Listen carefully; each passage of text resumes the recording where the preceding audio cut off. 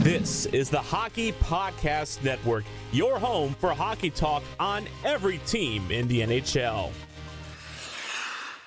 On this episode, I'm going to be looking at COVID-19 and its effect on the NHL. We know the season is paused. What does this mean for the playoffs? What does this mean for the rest of the regular season? Scheduling. There's a lot to unpack here. I'm going to be objectively breaking down what realistic options the league has finishing the 2019-2020 season. This is Ice Analytics.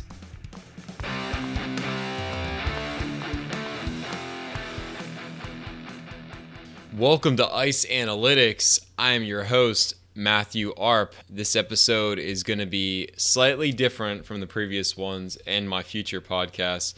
I'm sure you are all very tired of hearing about COVID-19, the coronavirus. But in light of recent events, especially around the NHL, I believe it is important enough to discuss the impact and the future this pandemic has on NHL operations. I'm sure you've heard a lot of analysis from a lot of people, and you're probably asking yourself, why should we listen to you? Well, I might not be the kind of doc that can help you with the outbreak, but I am the kind of doc that understands bargaining, interest groups, and policy making. And that is going to be the lens through which I examine this discussion and provide you with some objective options for the future of the 2019-2020 NHL season. On a slightly lighter note, we are going to be continuing production of this podcast throughout the NHL pause. We are as in much limbo as you are as fans, as the league is, as the players are. So this is subject to change, but as of right now, tune in every Friday, tune in every Monday and Thursday for the team podcasts, because we're going to keep this show rolling, with or without the season in action.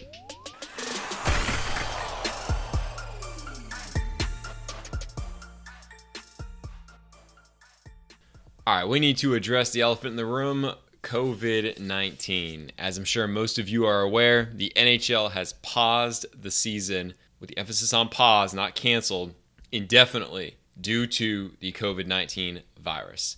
I know some folks were extremely disappointed at the time that this decision was made that hockey was going to be suspended, but we've had some time to process our thoughts on this and accept the reality that for right now, we're not going to have any hockey for the foreseeable future. And regardless if you believe that this decision was the correct one, this is the new reality we are in. There's a virus that's infecting thousands of people worldwide each day, and hundreds more dying each week. It is uncertain when it will be contained and when it will be safe to resume hockey operations, and if there will be a conclusion or any sort of finality to the 2019-2020 NHL season.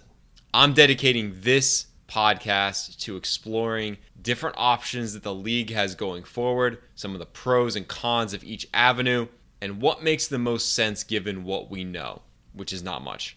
So, as of this past Monday, the league announced that players may travel outside of their respective cities in order to self-quarantine, but immediately report any symptoms or testing results to the league. And these guidelines will last until March 27th, upon which time the league would consider opening club facilities and resume training activities with their team. Now, in one day, between Monday and Tuesday, the league changed their position slightly and said that they would not be able to provide additional guidance on the potential reopening of team facilities for an additional 45 days.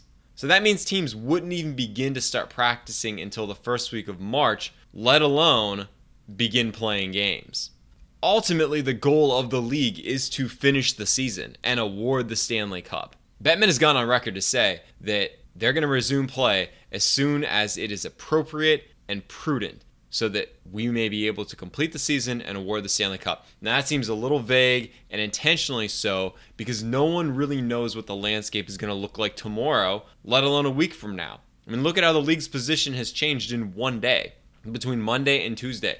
The possibilities the league has for resuming the season and awarding the Stanley Cup are endless. Do you resume where the regular season left off? If not, how do you determine the playoff seeding? At this point, is it even possible to award a Stanley Cup in a way that isn't tainted by this pause and this long break that players have had? In reality, these questions aren't even a decision the NHL can make in a vacuum. individual communities, states, provinces, or even countries largely have the authority to dictate what is going to be allowed in regards to social distancing and large groups. The NHL is beholden to these restrictions, including those that limit the number of people gathered in a single venue, which will largely determine what realistic options the league has. As individual community standards change, it may allow an opportunity for the league to resume as soon as it is appropriate and prudent. This is the key for understanding what the league will do, or more importantly, when it can do it. The when is the most important variable because it will dictate the amount of time the league has and needs to provide some sort of finality to this season. Obviously, if the situation continues to worsen and social distancing measures are in effect until June, July, it's going to make for a much more difficult situation for the league to resume this season without serious implications on the league's schedule next year. Not to mention, one interesting tidbit is the 2020 Summer Olympics in Tokyo, which are supposed to start July 24th and run until August 6th. We don't know if that's going to happen, but if that ends up happening, the Athletic's Pierre LeBrun has stated that the last thing the league wants to do is have the Stanley Cup during the Olympics, which means you're going to have a cup final in August, or it's going to have to be concluded by middle of or end of July. So that's really setting a hard date of July 23rd is the final date that the playoffs need to be completed. Listen, I hope not just for the sake of argument here, but for the sake of all humanity, that this is not the case.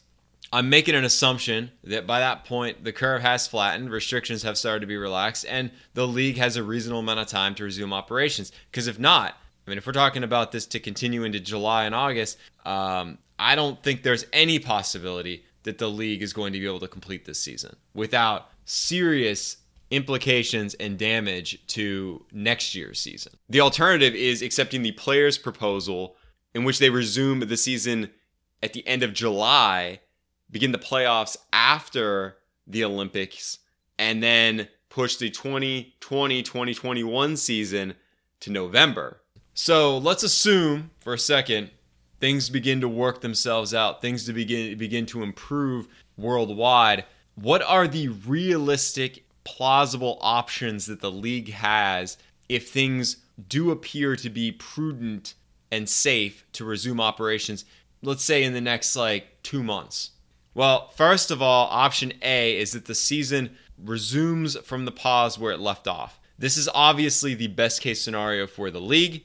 Unfortunately, it also requires the most amount of time. Teams will need to be able to practice, reacclimate themselves, and then have another 3 weeks to finish the regular season before starting the playoffs.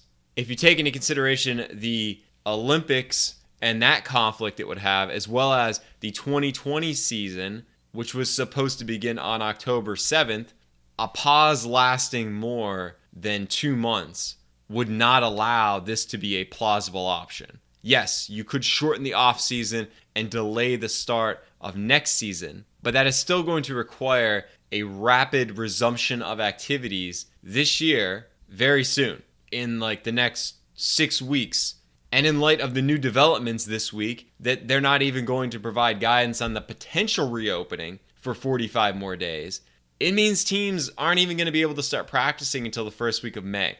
Even if they played in front of no fans, it's going to be very difficult to realistically pull this off given the time frame that we have. So I think we can safely say, given the circumstances, we can safely assume that this is not a plausible option.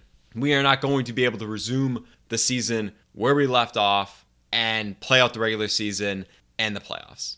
So, moving on to option 2. Option B. The regular season is over and the league resumes with the playoffs. Oh boy, this one is by far the most complicated of all 3 options because of timing and because of seeding. And let's start with the seeding for a second. Do you use the current standings or do you use something like point percentage? Because if you use current standings, Columbus and Winnipeg would get in the playoffs because they played more games and have more points than Nashville and the Islanders. But is that fair? I propose using point percentage or points per game played And that would award those spots to the Islanders and Nashville. Now, this is kind of a big deal, not just because of who makes the playoffs, but what about the New York Islanders first round pick that moved for Jean-Gabriel Pageau while it's a top 3 protected pick? This year, it isn't next year. Which pick does Ottawa get? Which pick did the Islanders have to give up? That's a big deal if you decide to use current standings versus point percentage. If we think about the playoff format generally, the only team statistically eliminated from the playoffs as of the start of the pause was the Detroit Red Wings. Every other team was statistically alive if you don't finish the regular season. And there are teams left out of the playoffs, like Minnesota, Florida, and the Rangers, who are very close to making it. They're on the bubble.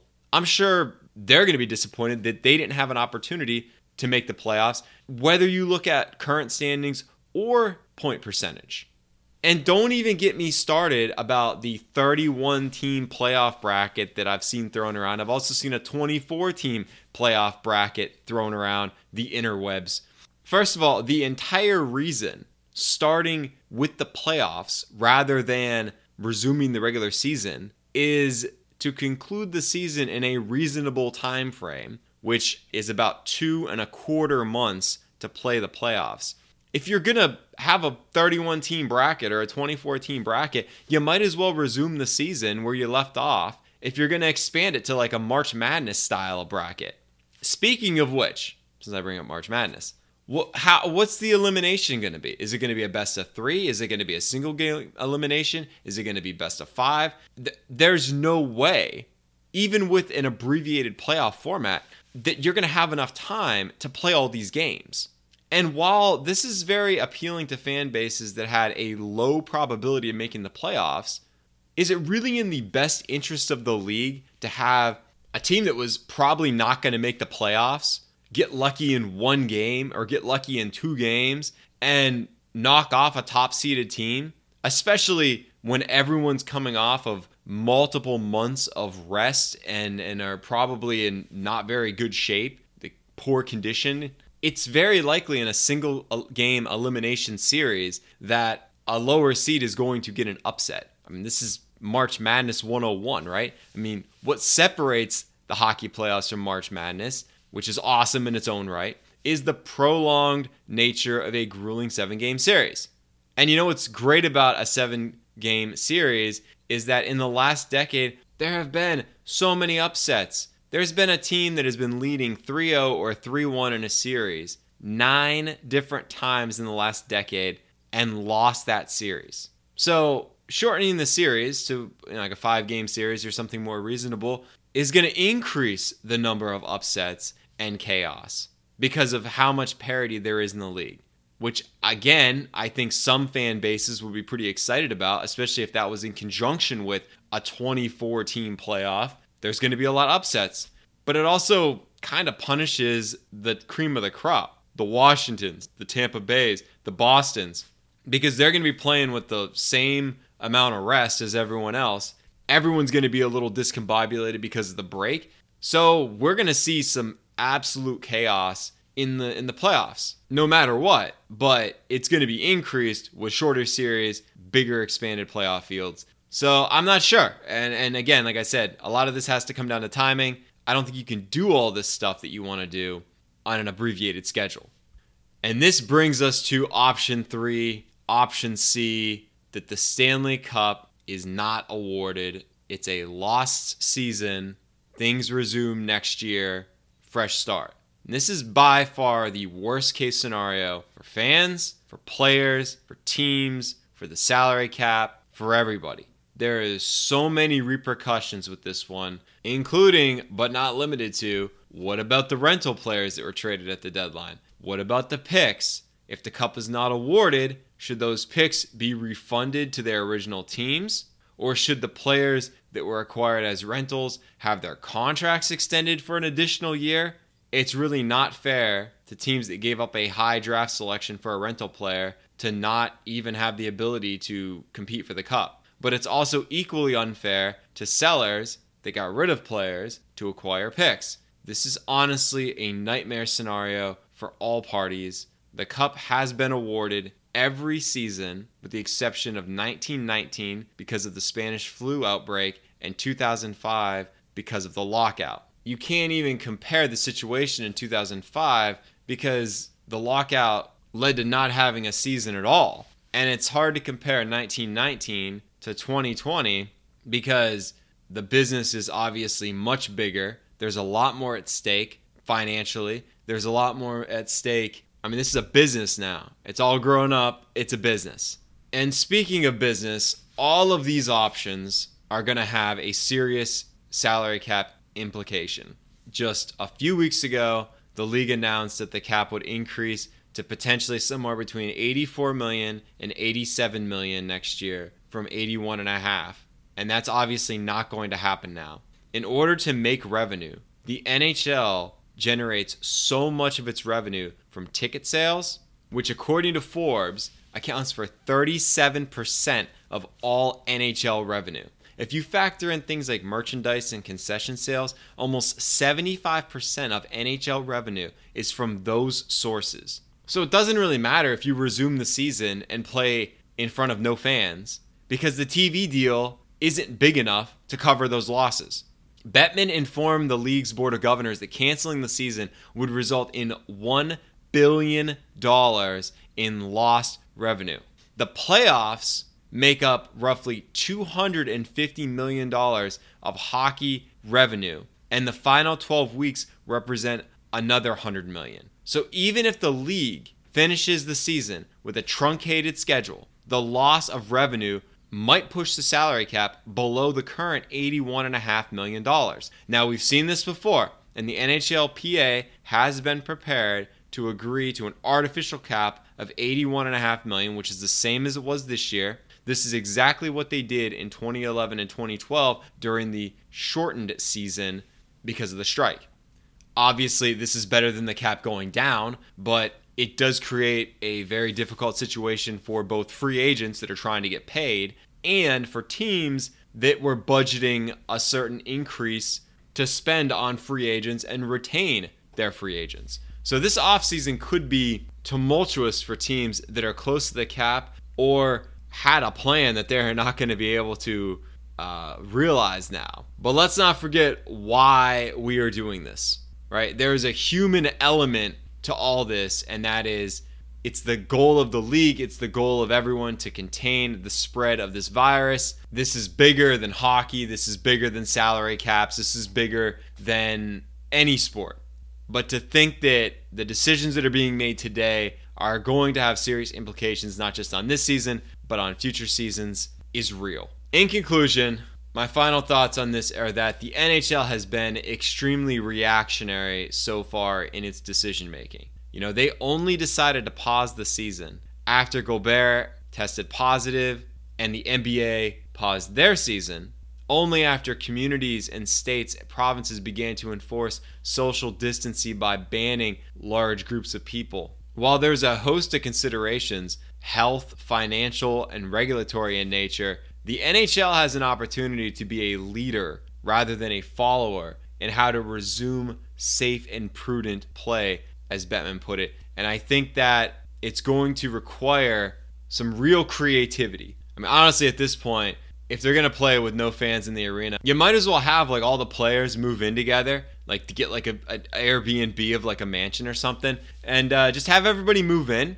You have all the teams isolate together in a group, and then they play their 7-game series. You know, if you lose, you go home. If not, you know, you stick around the house. And if the NHL wants to make a little bit of money off it, you know, they could be running like a Big Brother NHL style show and essentially, you know, hey, look at all these guys broing it up. You know, they're away from their families. They can't have contact with anybody from the outside world, and they're just eating and sleeping and practicing hockey. That's their life for like 2 months. You can shorten up the playoffs and play hockey. As soon as everyone's safe and quarantines and everyone's good to go, let's just do it. Everybody moves in, everyone's safe, rigorous testing, no contact with the outside world. Boom. Let's just get some hockey on here. You know, 6 weeks from now, let's just do it. And we'll get a little Big Brother NHL edition on the side. So I don't know. That's my crazy suggestion. But really and truly, I think the NHL has an opportunity to be a leader here. I think they've got a few different options, but it's not a perfect world. It's not a perfect situation, and they're not operating it within a vacuum. There's a lot of other considerations that they need to factor in, and I think that we're going to see a very slow evolution. You never know one day to the next what's going to happen. I mean, by the time this comes out, they may have already canceled the season, and next week we'll resume our regularly scheduled programming, including topics such as goals above replacement, back-to-backs, and PDO. We got a good slate of analytics topics coming at you in the next couple weeks.